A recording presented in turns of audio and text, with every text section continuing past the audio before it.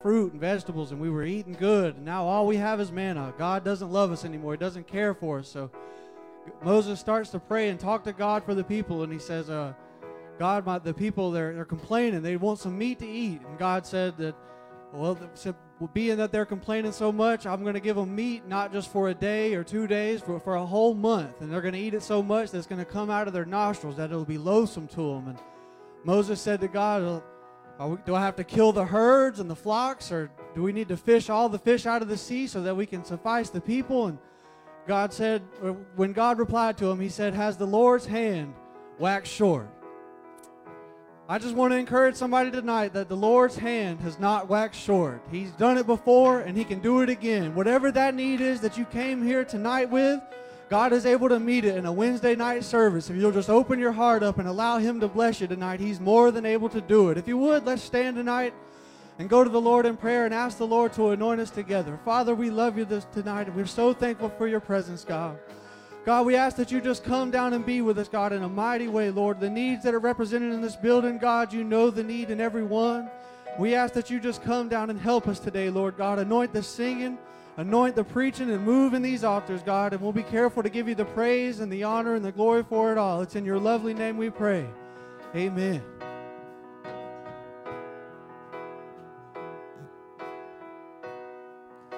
Worthy of every song we could ever sing. Oh, worthy of every praise we could ever bring.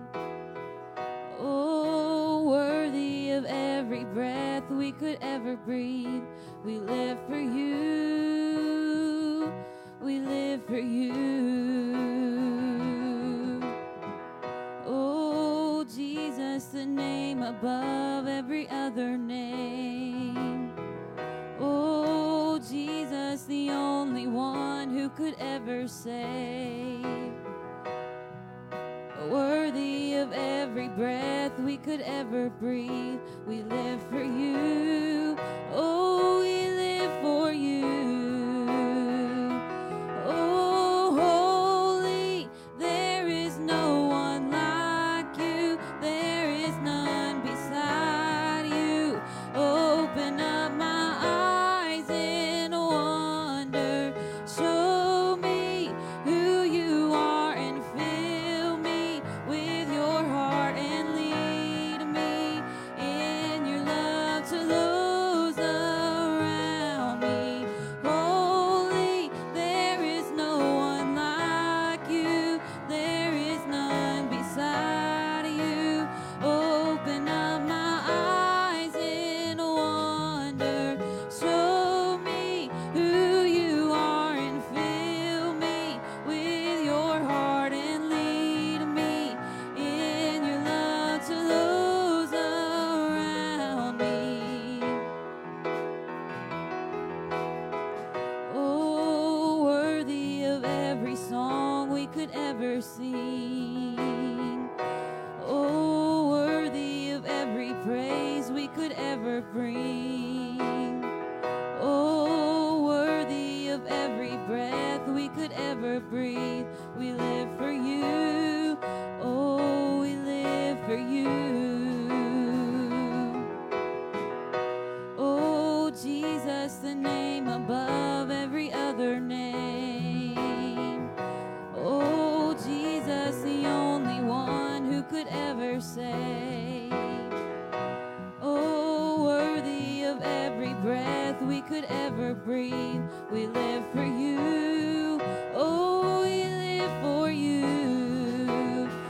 Oh, holy, there is no one like you. There is none beside you. Open up my eyes in wonder. Show me who you are and fill me with your heart and lead me in your love to those around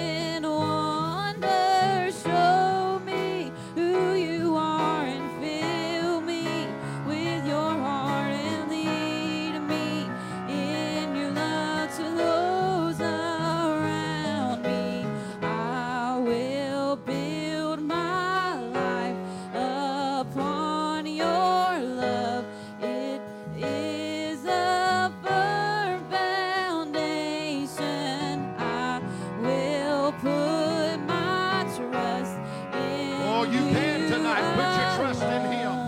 And Glory to I God, will yes. not be shaken. I will build my life upon your love. It is a firm foundation. I will put my trust in you alone, and I will not be shaken. Holy, there is no one like you. There is none beside you. Open up my eyes in wonder. Show me who you are and fill me with your heart and lead me in your love to those around me.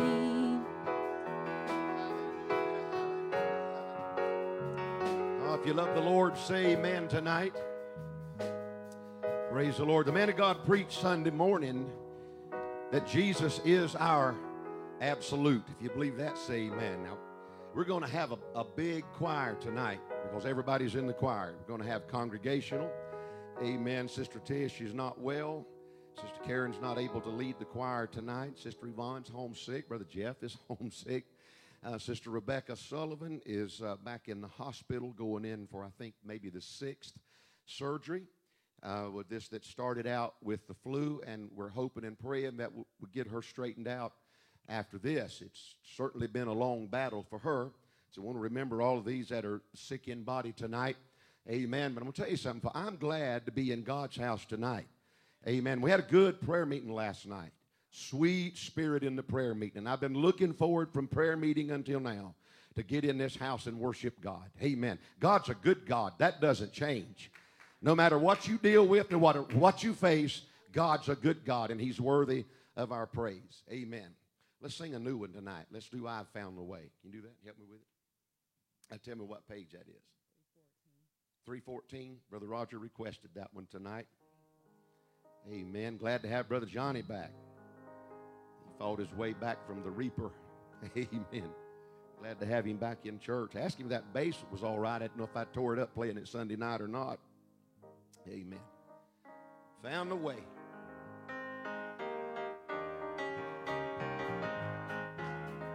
I have found the way that leads to endless day, yonder in the glory land.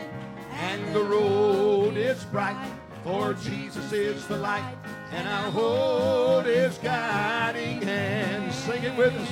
And I have found the way. Oh, yes, I have found the way.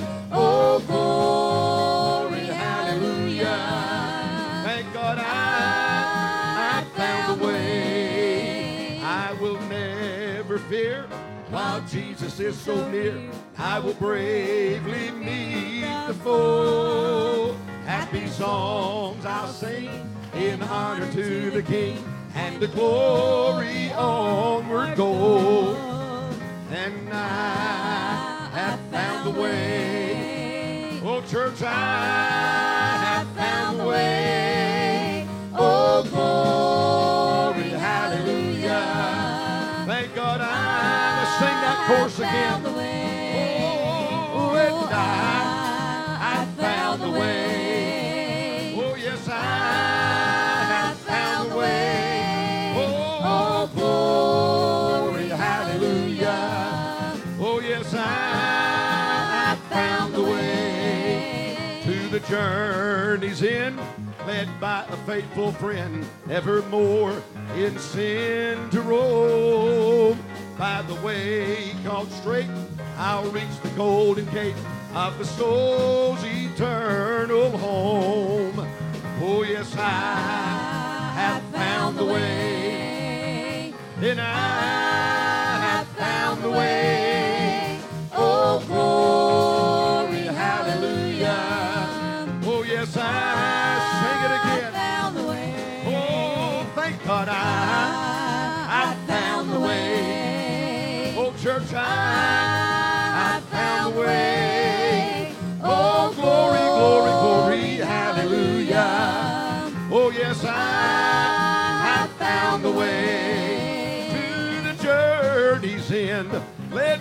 faithful friend, evermore in sin to roam. And by the way called straight, I'll reach the golden gate of the soul's eternal home. Oh, yes, I have found the way. Oh, church, I found the way. Oh, glory, hallelujah. Oh, and I found the way. Somebody say, praise the Lord tonight. Aren't you glad you found the way? What page he set me free on? 235. Amen. I'm going to take care of the congregationals tonight. Brother Roger's going to sing for the offering. How's that? Amen. Page 235 in your hymnal. Page 235. How many's glad you're free tonight? Amen.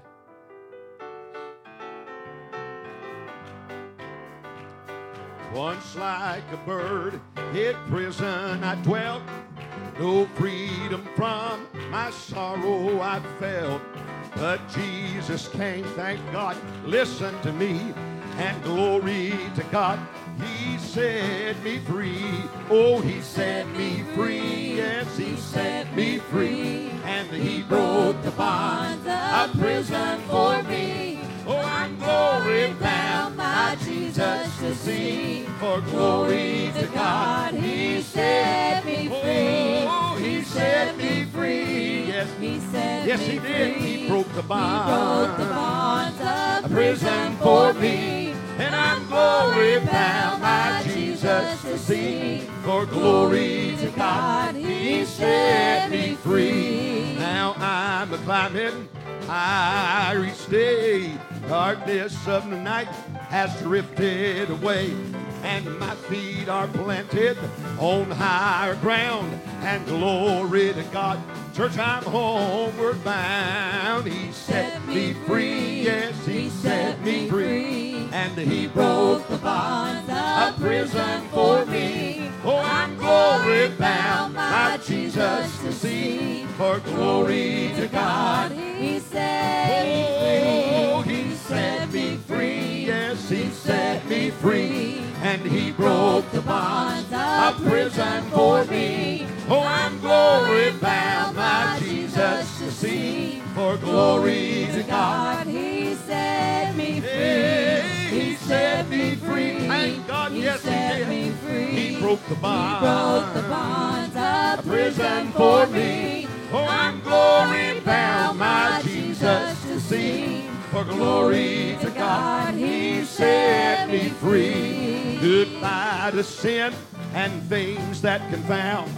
Thought of this world shall turn me around.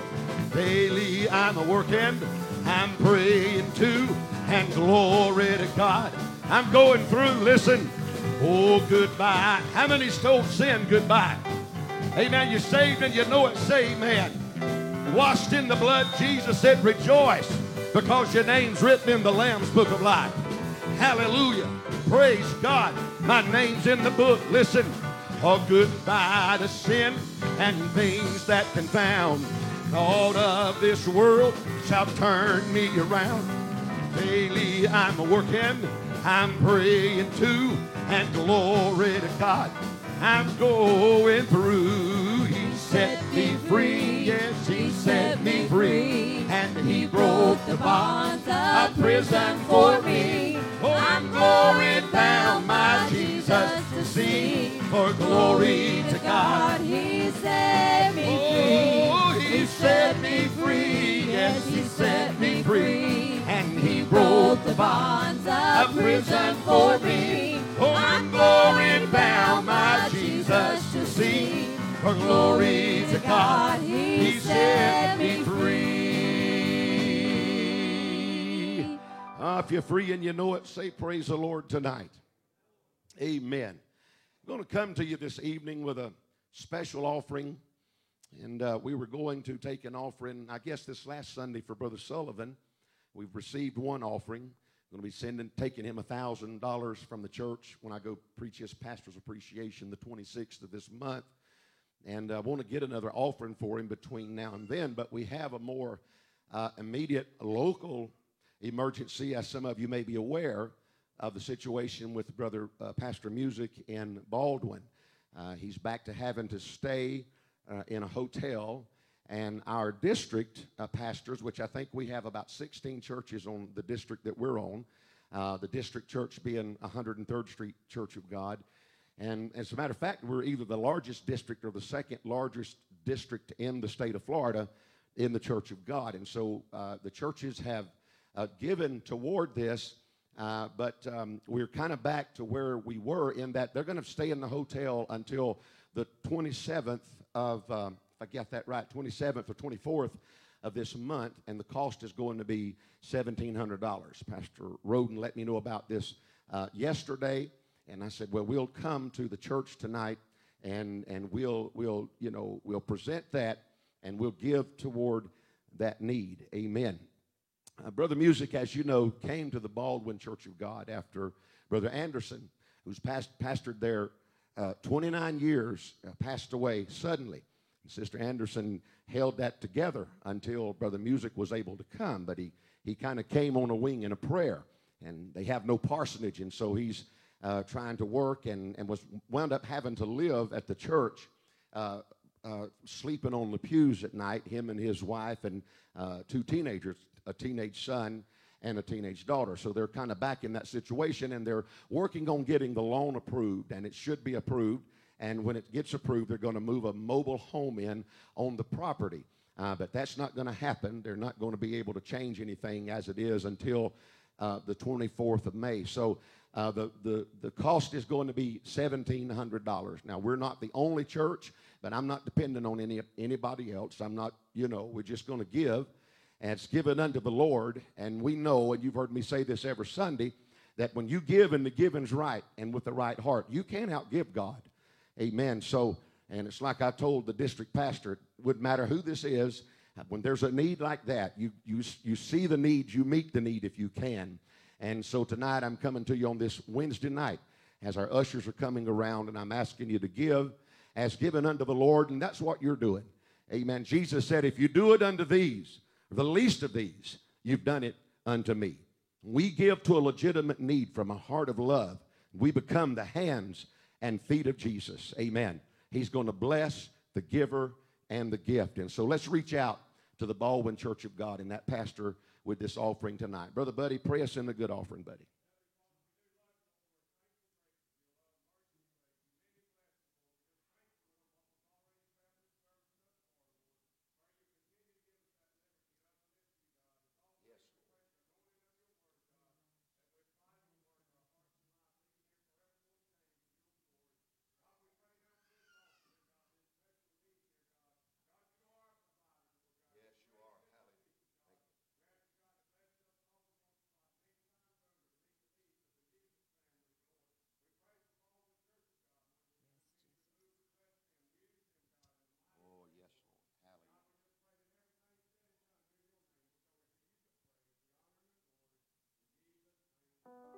Amen. Worship. May the Lord bless you as you give tonight.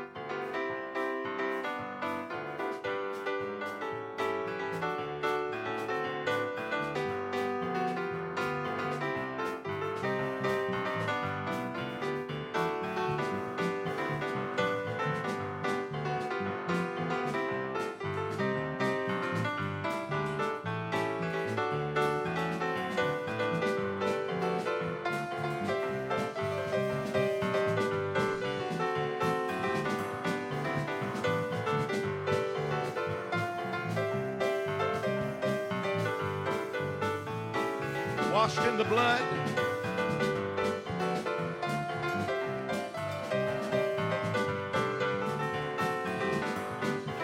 Oh, are you washed in the blood, in the soul-cleansing blood of the Lamb? Are your garments spotless, are they white as snow? Are you washed in the blood? Sing it one more time.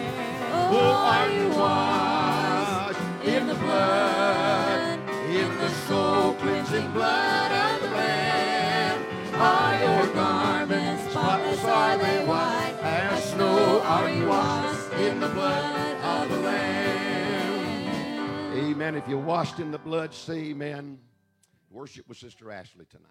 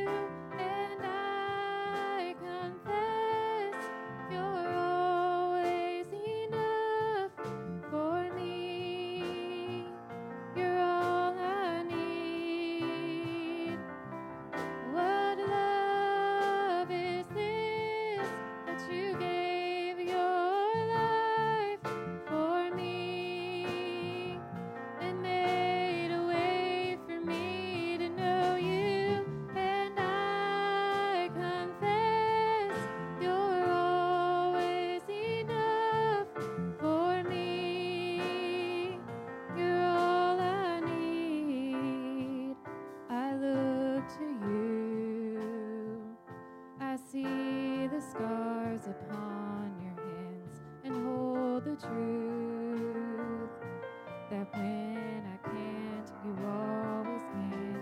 Standing here beneath the shadow of the cross, I'm overwhelmed that I keep finding open arms. What love is this that you gave your life for me and made a way for me to know you? And I confess you're always enough for me. You're all I need. You never change. You are the God you say you are. When I'm afraid, you calm and still my beating heart. You stay the same when hope is just a distant thought. You take my pain and you lead me to the cross. What love is this that you gave your life for me and made a way for me to know you? And I confess you're always enough for me. You're all I need. And I confess you're always enough for me. You're all I need.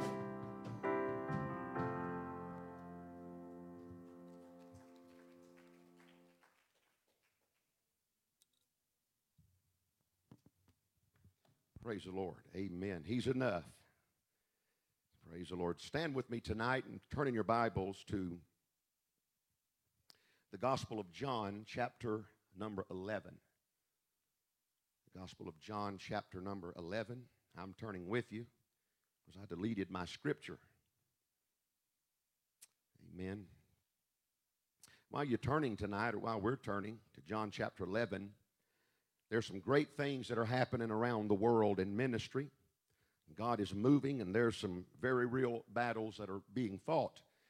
I talked to the prayer meeting crowd briefly after prayer meeting last night about some of that, and I won't try to go into that again tonight, but be praying for all the ministries that you and I are involved in and that we're connected with. I think we just graduated over 150 through Global Fire throughout India. I know we just graduated in Pakistan within the last few months, 150 students, and we planted 9 new churches. Brother Emmanuel is on his way back to Bangkok, Thailand now to run the second half of the School of Christ curriculum and graduate our school in Thailand. Vietnam, we've got our 5th class in the making, and the enemy is fighting that 5th class through social media and just all kind of stuff that the devil's trying to stir up, because that's what he does. He's a devil. That's his job, and we ought to expect that.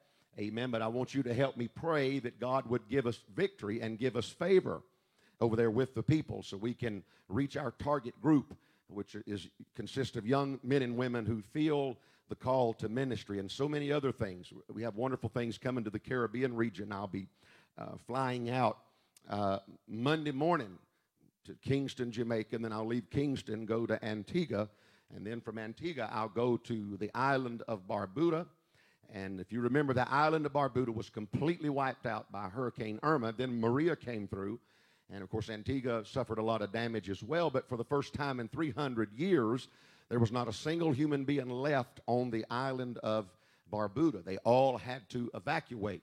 Now we have about 1,600 that have made it back in the church, and the Church of God is just in a lot of trouble there. And we're going to look at it this week in Antigua and map out a strategy and how to bring everything back. And we just need the help of the Lord. We have a lot. We've done a lot. We have a lot to do, and it's all a miracle. If you look back over just the last 6 months at what God has done through the ministry and connections from this church, it's truly a miracle of God. And I told the prayer meeting last night, that's why you fight hell. That's why you fight the devil. He cannot let you go unchecked. He can't afford to do that. And then I think this coming Wednesday, Brother Charles and some are leaving to go to Ecuador and visit there with Brother Mendoza, Sister Mendoza. And so let's remember them in prayer. Brother Roger is headed out to Trinidad in a few weeks. I thought I might try to go with him, but I don't think I've got time to make that trip. But so just so much going on. Good stuff. Amen. So we're on the winning side. Remember that. Amen. John chapter 11 and verse number 1. John 11 and verse number 1. The Bible said, now a certain man was sick, named Lazarus of Bethany, the town of Mary and her sister Martha. It was that Mary which anointed the Lord, or it was that Mary which anointed the Lord with ointment, and wiped his feet with her hair, whose brother Lazarus was sick. And therefore his sisters sent unto him, saying, Lord, behold, he whom thou lovest is sick. And when Jesus heard that, he said, this sickness is not unto death, but for the glory of God, that the Son of God might be glorified thereby. Now Jesus loved Martha and her sister and Lazarus. And when he had heard, therefore, that he was sick, he abode 2 days still in the same place where he was. And then after that saith he to his disciples, let us go into Judea again. His disciples say unto him, Master, the Jews of late sought to stone thee, and goest thou thither again? And Jesus answered, are there not 12 hours in a day? If any man walk in the day, stumbleth not, because he seeth the light of this world.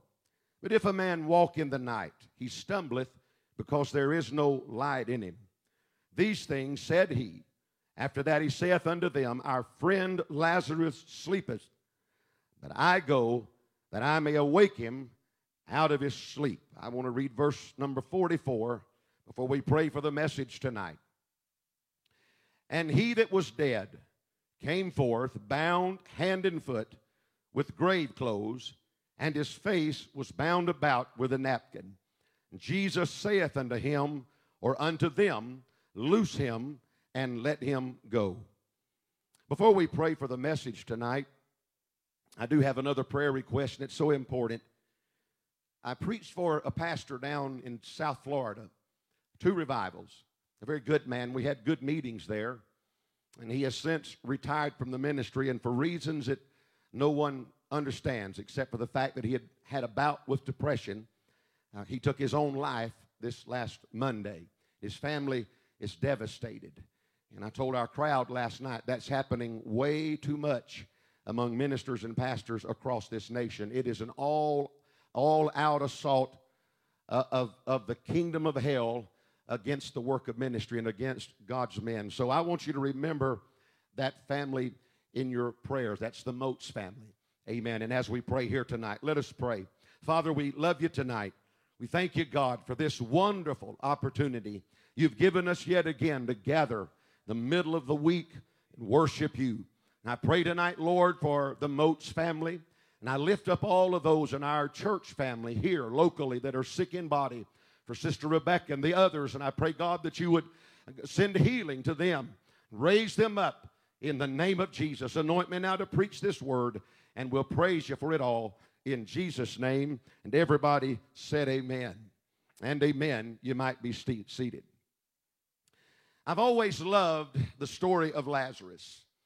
Lazarus and his situation and his condition and his resurrection is powerful in part because it reminds us that it's not over until God says it's over. It reminds us that God can do anything. It reminds us that God works in the dark. It reminds us that man's impossibilities are God's opportunities. And it reminds us that to see the miraculous, you have to face the impossible, because miracles take place on the other side of possibility. It teaches us that God is not glorified by our sickness and our disease, but He is rather glorified by our deliverance, our healing, and our salvation. And so in our story tonight, in the text that we read, word comes to Jesus that Lazarus is sick. But the Bible tells us that Jesus waited 2 days to respond. Now, it could have just as easily been 12 years like the woman with the issue of blood, or 38 years like the man at the pool of Bethesda. The point is, it doesn't matter how long, how wrong, how strong the condition. It's all the same to Jesus. The same power that heals what may be considered a minor affliction is the same power that drives cancer out of a body. The same power that heals cancer is the same power that casts out devils. It's all the same to Jesus. And so after 2 days, Jesus says to the disciples, let's go and wake Lazarus up. Now you notice here that Jesus never refers to Lazarus as being dead. He simply says he's asleep and I'm going to wake him up. Because as far as God is concerned, there's no difference in waking a man up from sleep or raising a man up from the dead. Another thing this story shows us is that it's never too late. So whatever situation, as we identify tonight, as we look at the story of Lazarus and what seems to be an impossibility, and then we look at our own lives and what we face in our minds or in our bodies or in our families or even in our walk with God or in our ministries, we have to understand that with God, it's never too late. And sometimes that's the only thing we can really get a hold of. I've been preaching for the last little while and coming back to the theme, it seems like, of being overcome and overwhelmed and coming to a place to where it even gets hard to pray. But we have to come to the place that no matter what we're facing or what we're going through or what we do or don't understand about it all, we just establish in our heart and in our mind that we're not going to give up and we're not going to quit. Amen. We're not going to be a trophy. We're not going to be that one that others point to and say, look at that one. They once had a testimony and they claimed to know the Lord, but look at them now. You know, as we look over the years, I've been here pastoring now for over 20 years, and I've seen a lot of them come. I've seen a lot of them go. And what I mean by that, I've seen some come and get in, and they were born again, I believe really born again. Some baptized in the Holy Ghost. But for different and various reasons, amen, they're not here tonight. They're not sitting in anybody else's church, and they're not attending anywhere. They're backslid. They've gone back, as the Bible says, as a hog to the mud or a dog back to his own vomit. They're backslid. They all of them have some kind of a reason. And most of those reasons have to do with blaming circumstances or blaming maybe even brothers and sisters in the church or whatever their reason might be. It's every seeming reason you can conjure up or imagine in your mind except the one that's the real reason, and it is that they just made up or come to a place they just got ready to quit. Amen. They just quit. And so tonight, before I go on any further, to somebody here who's facing a difficult, but maybe even beyond a difficult situation, something that seems impossible, let me just say to you tonight, don't quit. Make up your mind. No matter what happens, I'm not going to give in. So don't quit. Don't give up. Amen. Don't stop praying, even though praying isn't always easy. Always find a time to get along with God. Amen. You say, preacher, I can't put words together when I try to pray. My mind is so confused and I'm just so overwhelmed. Well, welcome to the club. I've been there not one time or two times or a few times, but many times over the years. I've found out that when I can't say anything, it doesn't stop God from talking. Somebody say amen. And I found out that sometimes when I can't say anything, that has often been the best thing when I just sit quietly before God and just meditate upon Him. And I allow Him to speak to my heart. And I'm glad tonight for every time that no matter how difficult the situation got, no matter what I knew or did not know or could not understand, there was always a secret place, amen, under the shadow of the Almighty, a place to abide, a place in His presence to where He could sustain and He could bless. And that is for every child of God in this house tonight. I can promise you, if you don't give up on God, amen, God will not give up on you. So keep praying, amen, and keep praising and keep on believing the Lord. And we also learn that most of the time, in the hour when we're the most tempted to quit and to give in, that it's just beyond that place that the miracle takes place or the answer comes. So for somebody here tonight, let me give you this word of hope in spite of all that you see that says something else to the contrary. You're most likely closer to a breakthrough, and you're most likely closer to a miracle than you could possibly imagine. Amen. If you just make up your mind, I'm going to get up in the morning, well, I'm going to go to bed saved, I'm going to wake up saved, I'm going to stay saved, and I'm going to walk with God another day. Amen. Because it may be just another day. Amen. That's standing or that makes a difference between you and that touch of God and that breakthrough and that miracle. Amen. That you need and that you desire. Amen. And so we see all this come together in this story of Lazarus, and we identify ourselves in this, in that there's an impossible situation as far as they can tell or understand. Now, this story also shows us that for reasons that God knows that sometimes He delays. He delays in answering our prayers. Now, we might ask, why is that? Well, if you study Scripture, you understand that sometimes things have to go a certain way for God to receive the glory and the honor. But I want to deal with something tonight, two things. I want to deal with this generation. I want to deal with the church in our time. I want to deal with the Lazarus generation. I want to deal with the time in our nation.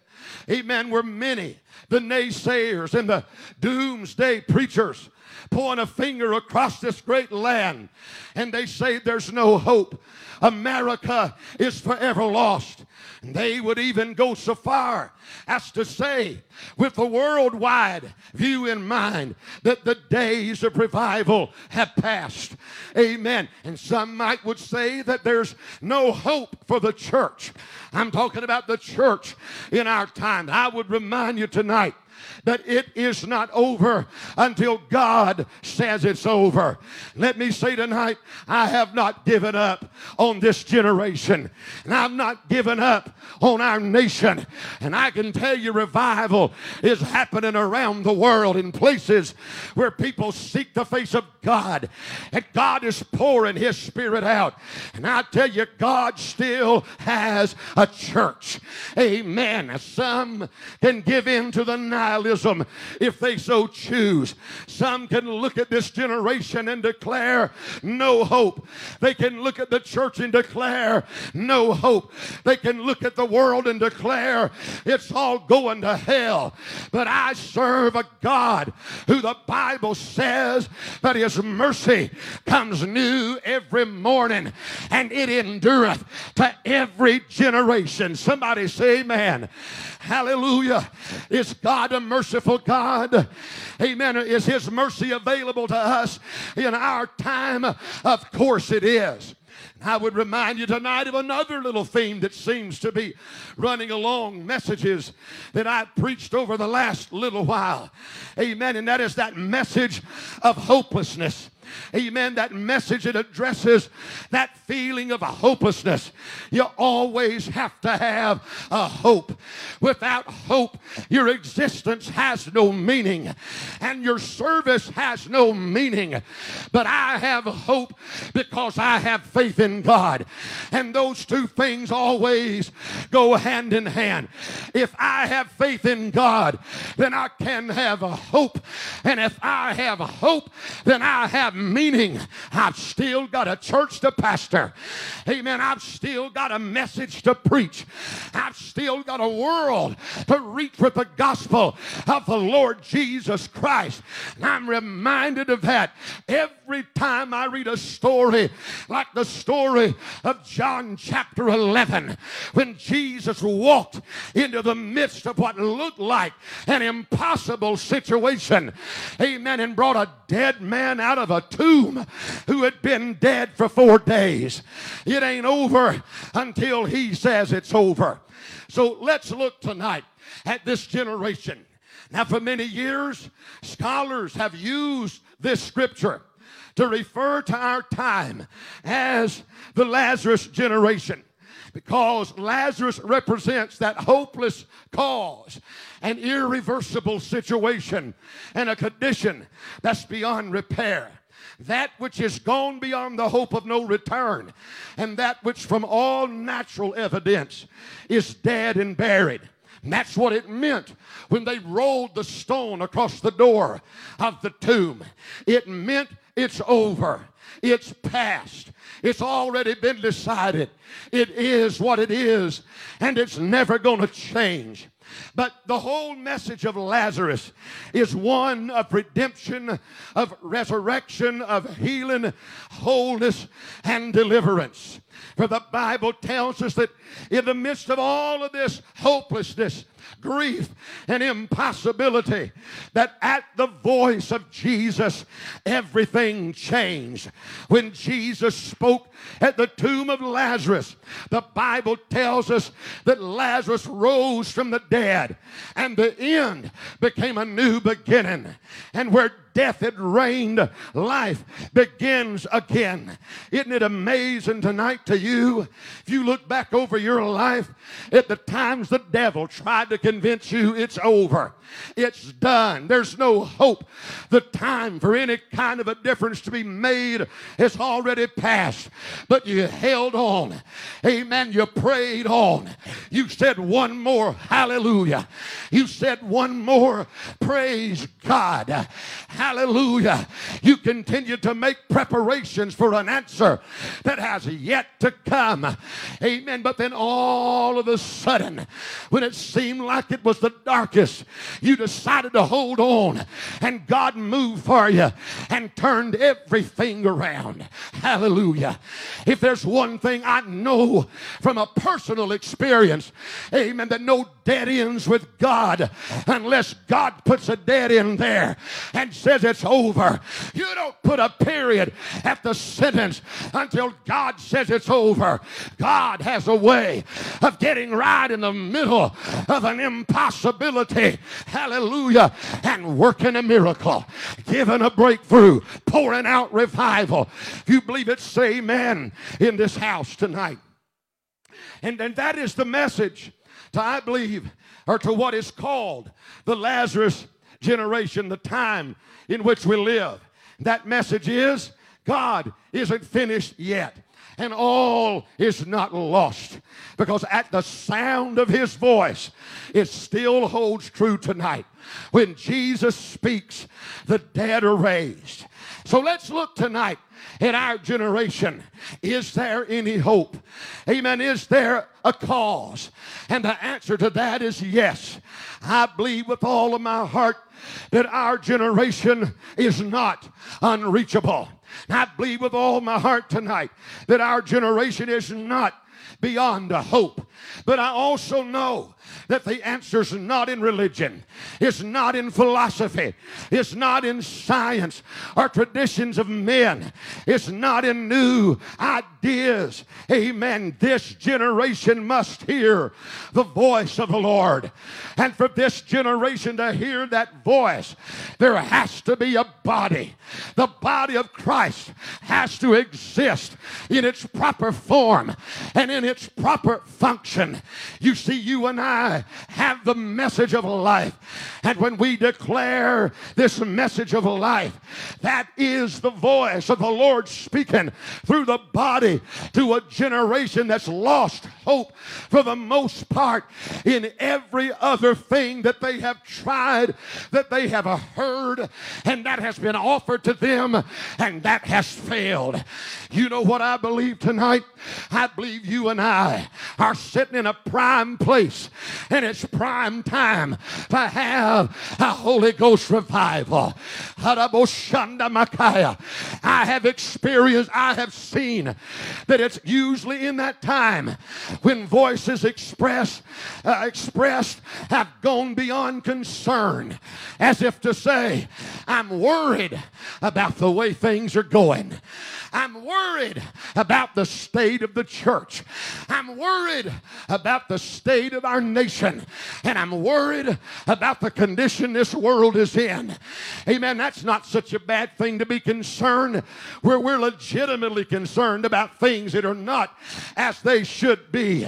Oh, but what I'm seeing more and more, and what I'm hearing more and more is expressed beyond the concern, and it's walked off into that area and that arena of hopelessness to look around and say, amen, watch the use. You look through the Word of God, and it's usually during those watch the use situations that God shows up. Amen. Because when you come to that place that you know there's nothing that any man can do except look to Him, that God shows up. And when God shows up, amen, God gets praised. What did Jesus say? He said, when you see these things start taking place, coming to pass, when it looks like everything is over, He said, look up, lift up your head, redemption's drawing nigh. Now I'm looking for Jesus to come tonight. Amen. I'm waiting for the Lord to come. I'm listening for the sound. I'm looking for Jesus to appear in the clouds. But at the same time, while I'm here, I've not lost hope of a Holy Ghost revival. I believe Jesus is about to step up to the mouth of a dark cave that represents hopelessness and shout out to a church, amen, come forth. And that many have given up on is going to take another breath, going to sit up and walk out of the darkness into the presence of the Son of God. Hallelujah. No, you don't give up. You let Jesus have His say. Amen. It's not so much what we think, amen, or what we feel. It's what He has to say about the matter. John chapter 5 and verse 25. Verily, verily, I say unto you, the hour is coming, and now is, when the dead shall hear the voice of the Son of God, and they that hear shall live. Oh, this clock is getting by me tonight. And the sad thing today is that there are not many places where the voice is being heard. We're hearing a lot of voices in our time. A lot of strange doctrines, all kinds of self-help gurus, gracisms, teachers, and life coaches, and not many real gospel preachers in our time. And so because of that, we're not hearing very much pure, simple, undiluted, unadulterated gospel preaching much anymore. Now, there are exceptions, I can tell you, but for the most part, amen, but we've got to get back to that message that works because it works. Amen, and that is the message. Jesus is the Word, the Bible said. It said, in the beginning was the Word, and the Word was God, and the Word was with God. And the Word became flesh, the Bible said, and dwelt among us. We know that that Word is Christ. And so when Christ is preached, amen, when the gospel is preached, that is His voice speaking through preachers and speaking through the church. And when the dead hear that voice, thank God the Bible said they're going to live. You've heard me say it a lot of times. If you don't have a song to sing, preach the gospel. If you don't have an illustration to give, preach the gospel. If you don't have a story to tell to go with your sermon, I listened to a good man give good advice to a week ago, good man. He said stories help you when you're preaching sermons. And they do. Said find you a story that goes with your sermons and that connects people to what you're saying, because it identifies, and it does. But what if you don't have a story? Amen. Preach John 3:16 and let it stand. For God so loved the world, He gave His only begotten Son, that whosoever believeth in Him should not perish but have everlasting life. Amen. Preach about Jesus. Tell them He was promised by God. He was prophesied by the prophets. He was born of a virgin, conceived of the Holy Ghost.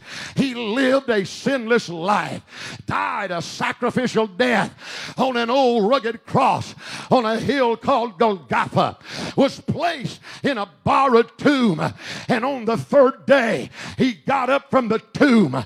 He appeared to more than 500, and He ascended in the presence of some of the disciples and the angels in a crowd into the presence of the Lord, where He sat down at the right hand of God.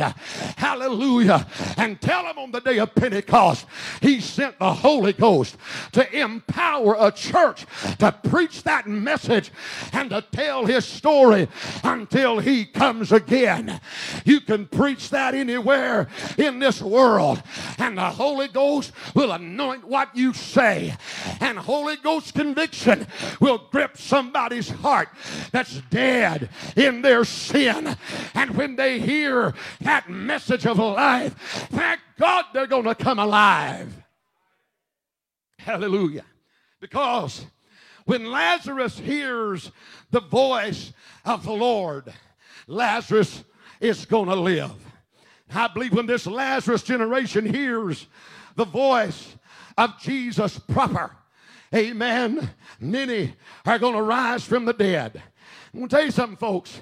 They might rise from the dead with green hair, tattooed and pierced bodies. They might rise from the dead out of a crack house or a drug den, and they might even rise from the dead. Not sure whether they're male or whether they are female, but wherever they are, let this message of life reach them, and let them come to a place of making a decision. Every man has the right to make a decision, just the same as you and I. We teach our kids the song when they're little. Jesus loves the little children. Amen. Most kids can sing that song. And it says red, yellow, black, and white. They are precious in His sight.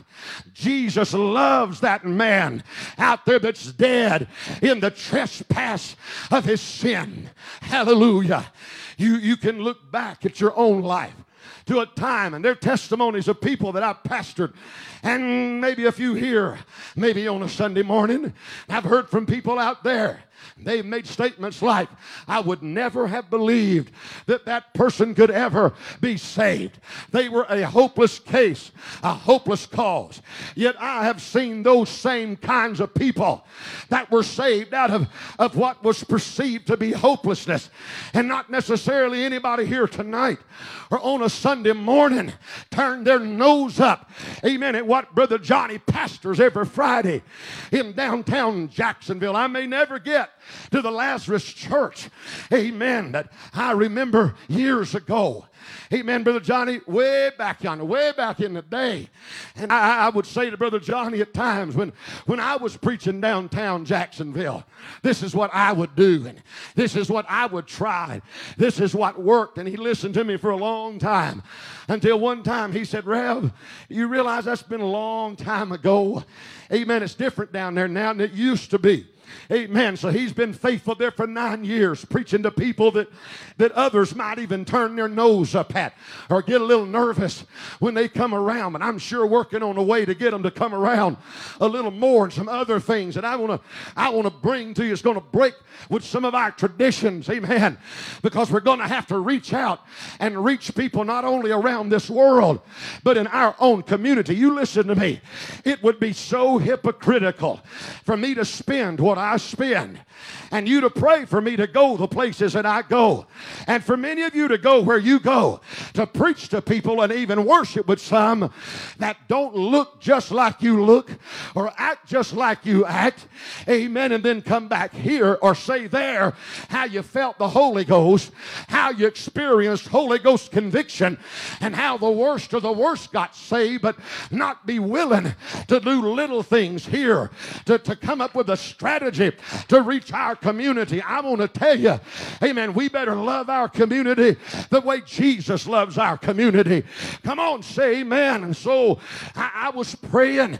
I said, oh God, I want to see in my church what we're seeing around the world. And the Lord said, when your church sees the community like you see the world, you'll see in your church what you see around the world. My God, somebody hear what I'm telling you here tonight. Let's learn to see them like Jesus does, and let's be willing to get a little uncomfortable if we must and if it's necessary, and let's be willing to move out of our comfort zone and from our convenience to the inconvenient to reach a man who will die lost and go to hell if we don't give him a gospel. But we can't just give him a gospel. We got to open our arms. You hear me? We got to open the doors of this church. Oh, God, help me. Help me go on here. No, let me stay right here. Hallelujah. And I prayed. I said, God, now if I start, instituting certain strategies in the church, and some come in the church and they don't have the dress code. Oh, God, help me here tonight. They don't have the dress code that everybody else might feel like they would have. And some are not going to be very comfortable with that. And sometimes when you're talking to God and you're kind of thinking out loud and you ask certain questions, you come to understand that God already put something in here to let you know you have the answer. So you kind of answer your own questions. Is that right? Amen. I've found out in all reality that there are a few questions that I can ask and get very real answers before God ever has to talk. And that's what's wrong and what's wrong with me and what can I do about it in just a little while. Amen. It's as clear as a bell. Hallelujah. So I'm praying, God, what would happen? What would happen if some walked in the church and sat down? I know because I've seen it happen. Amen. I've seen good people looking around it and see a ring, oh God, or a pair of shorts, or they would see something that they would not do and cannot do, that God has dealt with them about it. And they would look at them and say, well, that's not right. That's improper. And some would even get up and preach or teach and feel obligated to say something about that or stand up and testify and mention that in a testimony just so they know that they're not about to come in here and change this church. It's not the appearance that needs a change. It's a heart and a mind that is so scared of something that's not what it is. Amen. Evidently, it must feel a little bit threatened. Come on here. Say amen. Someone was here not long ago. The next next day, somebody called me on the phone on a Monday. Amen. Had this happened twice in the last month. And they said, what about so-and-so? Yes, I said. Yes, I said. They wear jewelry. And yes, a man wears a wedding band. But I said they've got every right to get in this church and worship in this atmosphere and let God deal with their heart. Come on, somebody say amen. I remember when Brother David first came here. I'll never get to the church. When Brother David first came here, amen. Brother David Deacons, and what a man of God he is. Amen. When Brother David first got here, he came to church. He carried that, he had a round place in his blue jeans back here, where that can of Skoal or whatever you call some of that other stuff that comes out of a round can, tobacco. They said, what we going to do about that? It wasn't just the mark of it, it was the can was there. And they said, what we going to do about that? I said, we ain't going to do nothing. What do you mean we ain't going to do nothing? I said, number one, they're not joining the church. Amen. The man's coming to church, and we're going to let Jesus do the same thing to him and with him that he's still doing with me, and that's working on me. Come on here. Somebody say amen. Oh my, may as well just go ahead and bail off in this. What about it if they walk up to the choir? Amen. Would Brother Johnny be willing to go to somebody up here who sings with him every Friday? Come on, somebody say amen. Who gets out there and sings with him on the street, and he worships with them, and he raises his hands and he says praise the Lord with them, and they worship God, and the Holy Ghost moves, and the atmosphere is changed, and they walk up in a choir. Well, does he want me to go to them, or should I send him to them and say, you can't stand up in that choir dressed like that? I'm talking about people that don't know. I'm talking about people that don't understand some things because they've not been exposed to some things. We cannot fear exposure. You hear what I'm saying? Well, I can see it on some of your faces. Oh God, maybe it's time for maybe a pastoral change. I don't know, because we sure ain't going to go worldly. Amen. You ain't going to go worldly unless you're worldly. Come on here, say amen. You cannot be scared or afraid of everything that is not you. So I want to remind you here, Jesus died for every man, no matter what his state, no matter where he comes from, no matter what he's done or what he's doing. Jesus died for him. And when he saves him, he's going to put him in a family. Hallelujah. Oh, hush. See there? There we go. And so what do you do? So what do you do when you set Muslims free in Pakistan along with Christians, because we make no stipulations? And those Muslims come out of that brick kiln, away from that owner, and we give them money to sustain a life and find a job.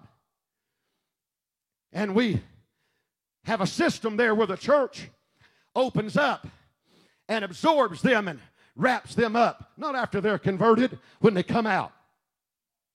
And so the church there exposes itself to the worst possible danger by embracing its worst possible threat. Think about that.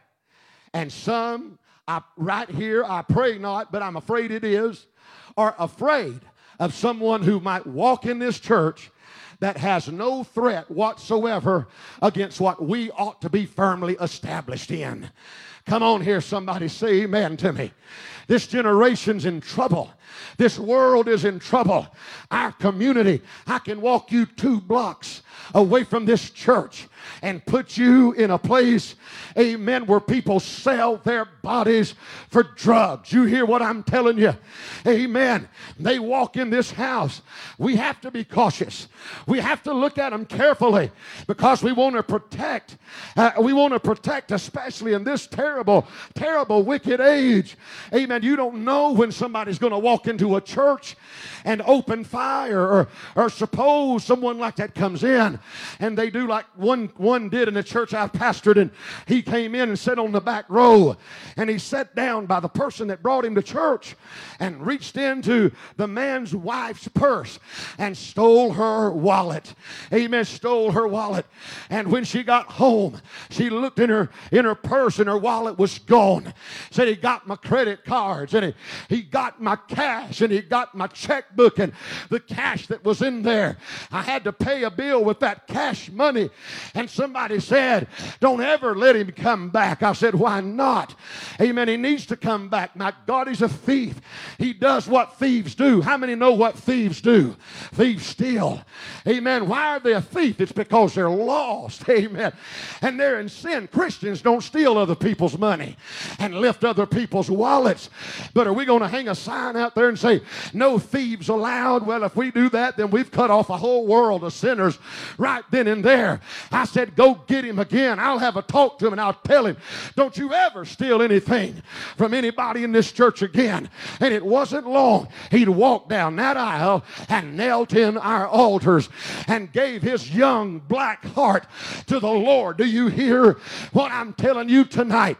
Amen. We've got to make sure that everything here is all right, that we're ready, that we're established.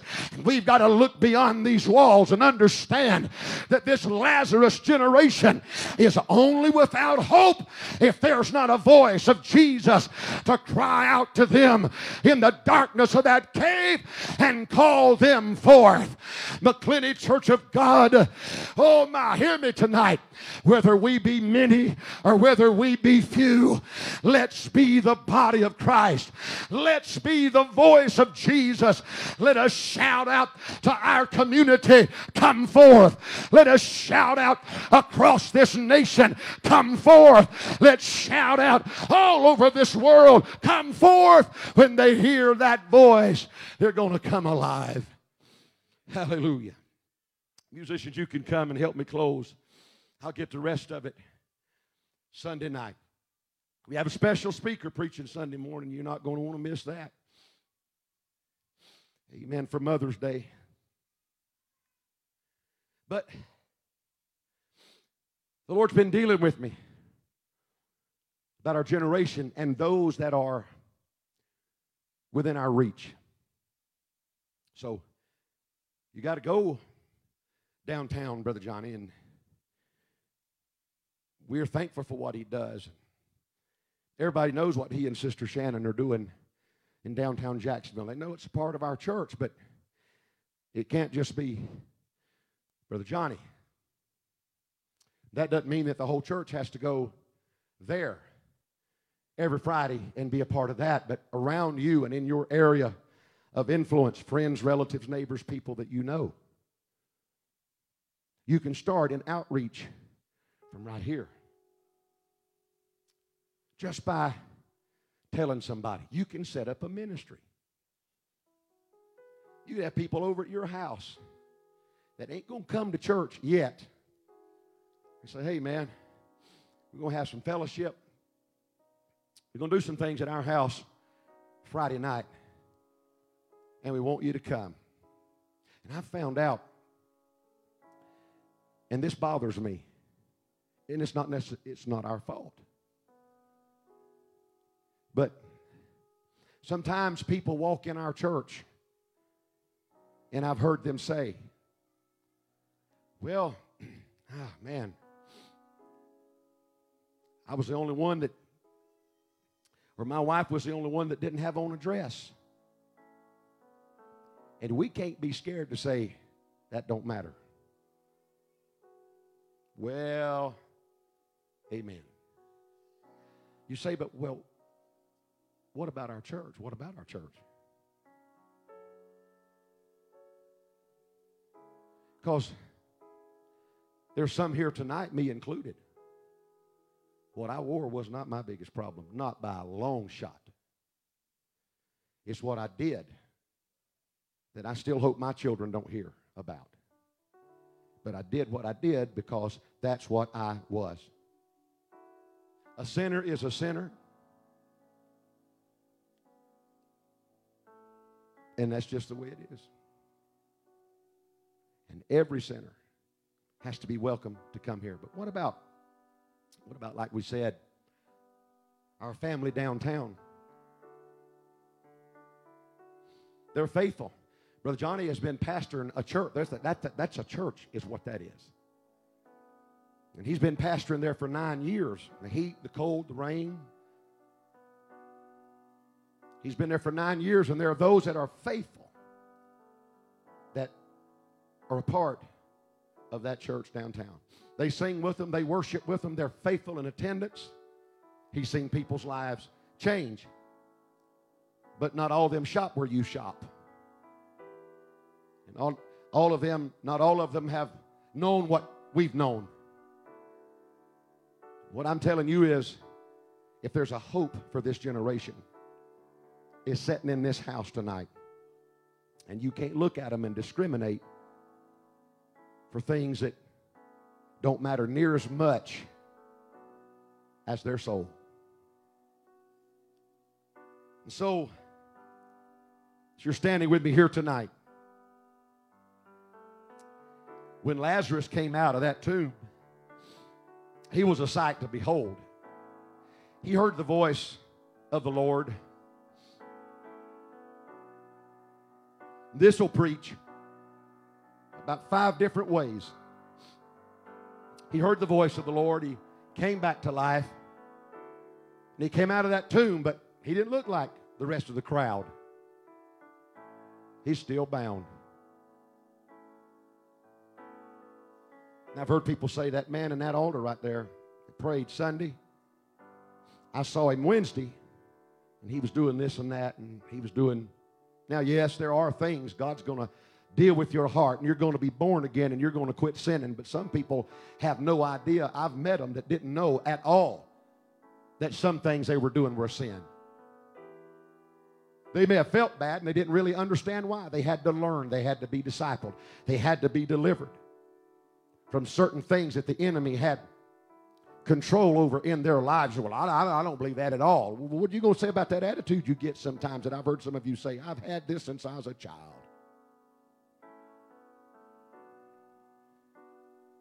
I mean, my God, if there's one thing I've wrestled with for 50 years, it's been a touch of temper. And yes, I could probably say there's sometimes I've been just as well off smoke a cigarette because I've had to apologize to God and ask God to forgive me. And I've had to go to people and ask people to forgive me. Now, I'm not going back to anything the Lord brought me out of. I'm not taking one step backward and going to anything that the Lord has brought me through and that the Lord has taught me that cannot be a part of this.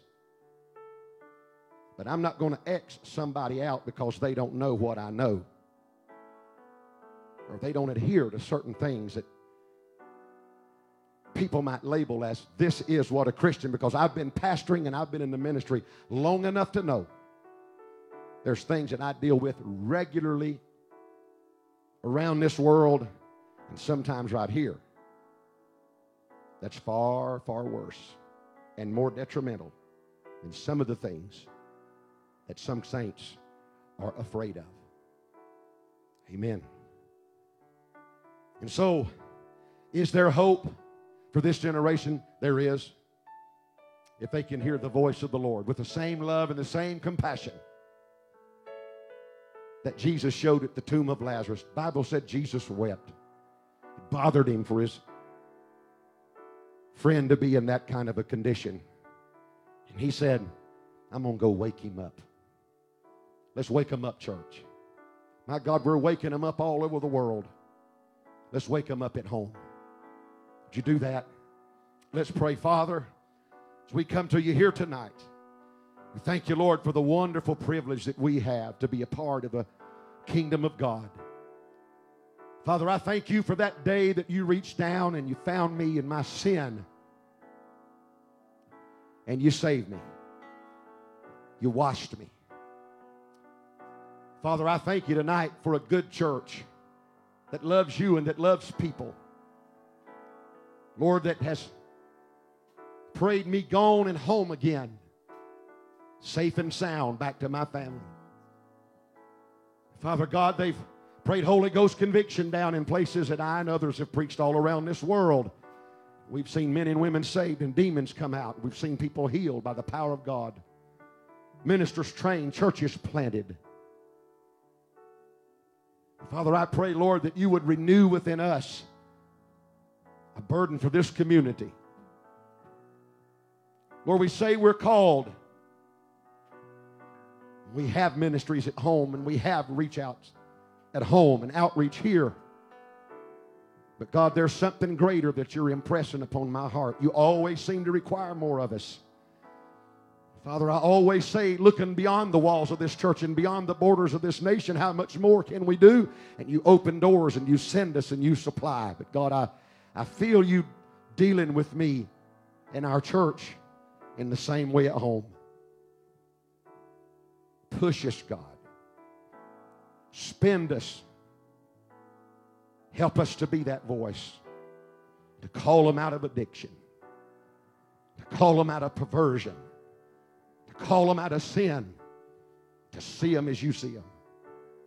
I pray, God, for a Holy Ghost revival of outreach through this church to reach more than we've ever reached with the gospel of Jesus tonight. In Jesus' name, amen.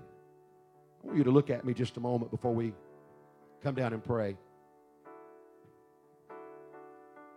I've seen the devil fight this church, attack this church, and I'm kind of natured in such a way. Sometimes it's a good thing, sometimes not so much. That if I feel the pressure and feel the heat of it, I tend to push a little harder, go a little further. But we've lost some. I'm not talking about church members. I'm talking about people that we've seen saved and pray in our altars. They're gone lately, this last year, not here. One of them is a young man who's in a cemetery tonight. That bothers me. The question I keep asking myself is, what more could I have done? What more could we have done? And the easy answer from some would be, it is, I don't know what we could have done. Well, why don't we know? And what effort have we put in to see to it that that doesn't happen to another? How did that one slip through our fingers? And I've been asking those questions and I've been getting answers. It's not so much that I've had an epiphany. It's not that. I'm seeing reality. And even when I prayed, we're going to come and pray, I've said, Lord, I want to see increase in our church. Our Wednesday night attendance is good tonight. It was good last Wednesday night for the crowd we're running on Sunday. Lord, I want to see increase. Well, the question comes, what kind of increase do you want to see? Well, that usually translates into someone from somewhere else who don't like what's going on, or they get upset and they come in groups. I've seen that happen, and we've got good people that have come from other churches. Please don't misunderstand what I'm saying, but that's not the focus of ministry. If somebody's sitting in a dead church and they're listening on live stream tonight and your church don't love God enough to do missions, don't get up and walk out of your church. Run out of it and come here. We'll put you to work.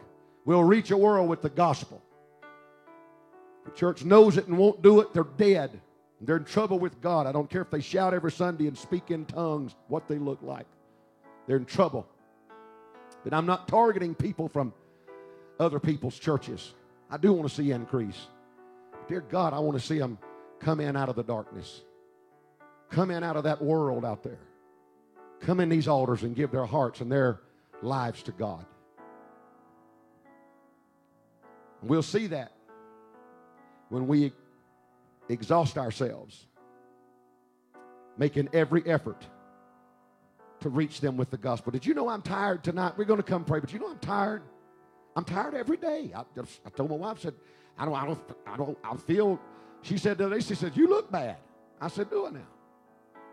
She said, yeah, you look bad. You look run down. I said, I don't feel bad. Are you sick? I said, no, I don't think I'm sick. Well, I'm a little tired. It's because I'm busy. And if I'm not physically busy, I'm head busy, mind busy, spirit busy. This thing's 24/7. It don't stop. You realize when we're sleeping here, somebody's awake somewhere else, and there's things that's got to be done. So you deal with things when it's time to deal with things, and that's not a complaint. I love it. But if I can, my wife said it about a month or so back. She said, she said like this, she said, if we're going to do it out there, mister, we're going to do it here. Who's on board tonight? All right? Would you open up your house? Would you open up your den? Would you be willing to find a place to pull some people together that might not come here, but you could reach? And just deal with them one-on-one? Sit down 2 seconds. Just 2 seconds. And you can get right back up, I promise. Give me 3 seconds. Okay, give me 5 minutes. Just. We're going to pray. One of our evangelism directors, oh, Lord, it's so early. One of our evangelism directors messaged me the other day. You can play, baby. And he said,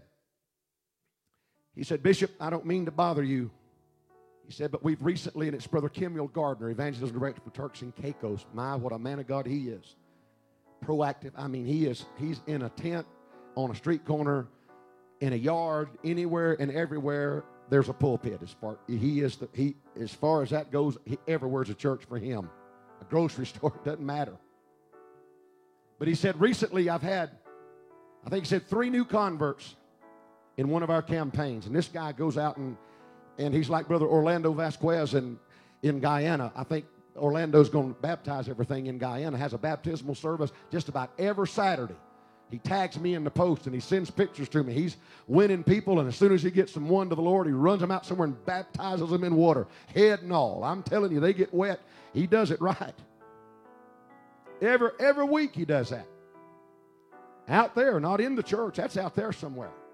Brother Prasad just lets him go. Go get him. Brother Gardner said, Evangelist Director Gardner said, Bishop, I don't mean to bother you, but we've had 3 new converts saved. He said, should I just wait till we get a group and then start a discipleship process and fellowship with them? Or should I just let them, or should I just deal with those 3? I said, brother, your time is never wasted on a few. Do in them what can be done with them, just like they are, as they are, with just those few. And then as you add others to them, these few will be an inspiration and a help and a light to others. It's not about the numbers. It really isn't. And I heard somebody get up and say, well, you say it's not about the numbers, but it's not about the numbers. Never has been, never will be. It is about the souls. If you see a soul as a number, you've messed up already. If you see a soul as a soul, God gives increase. That's the difference. So, church, let's come around tonight and let's pray in this altar and pray, God, help us reach what looks like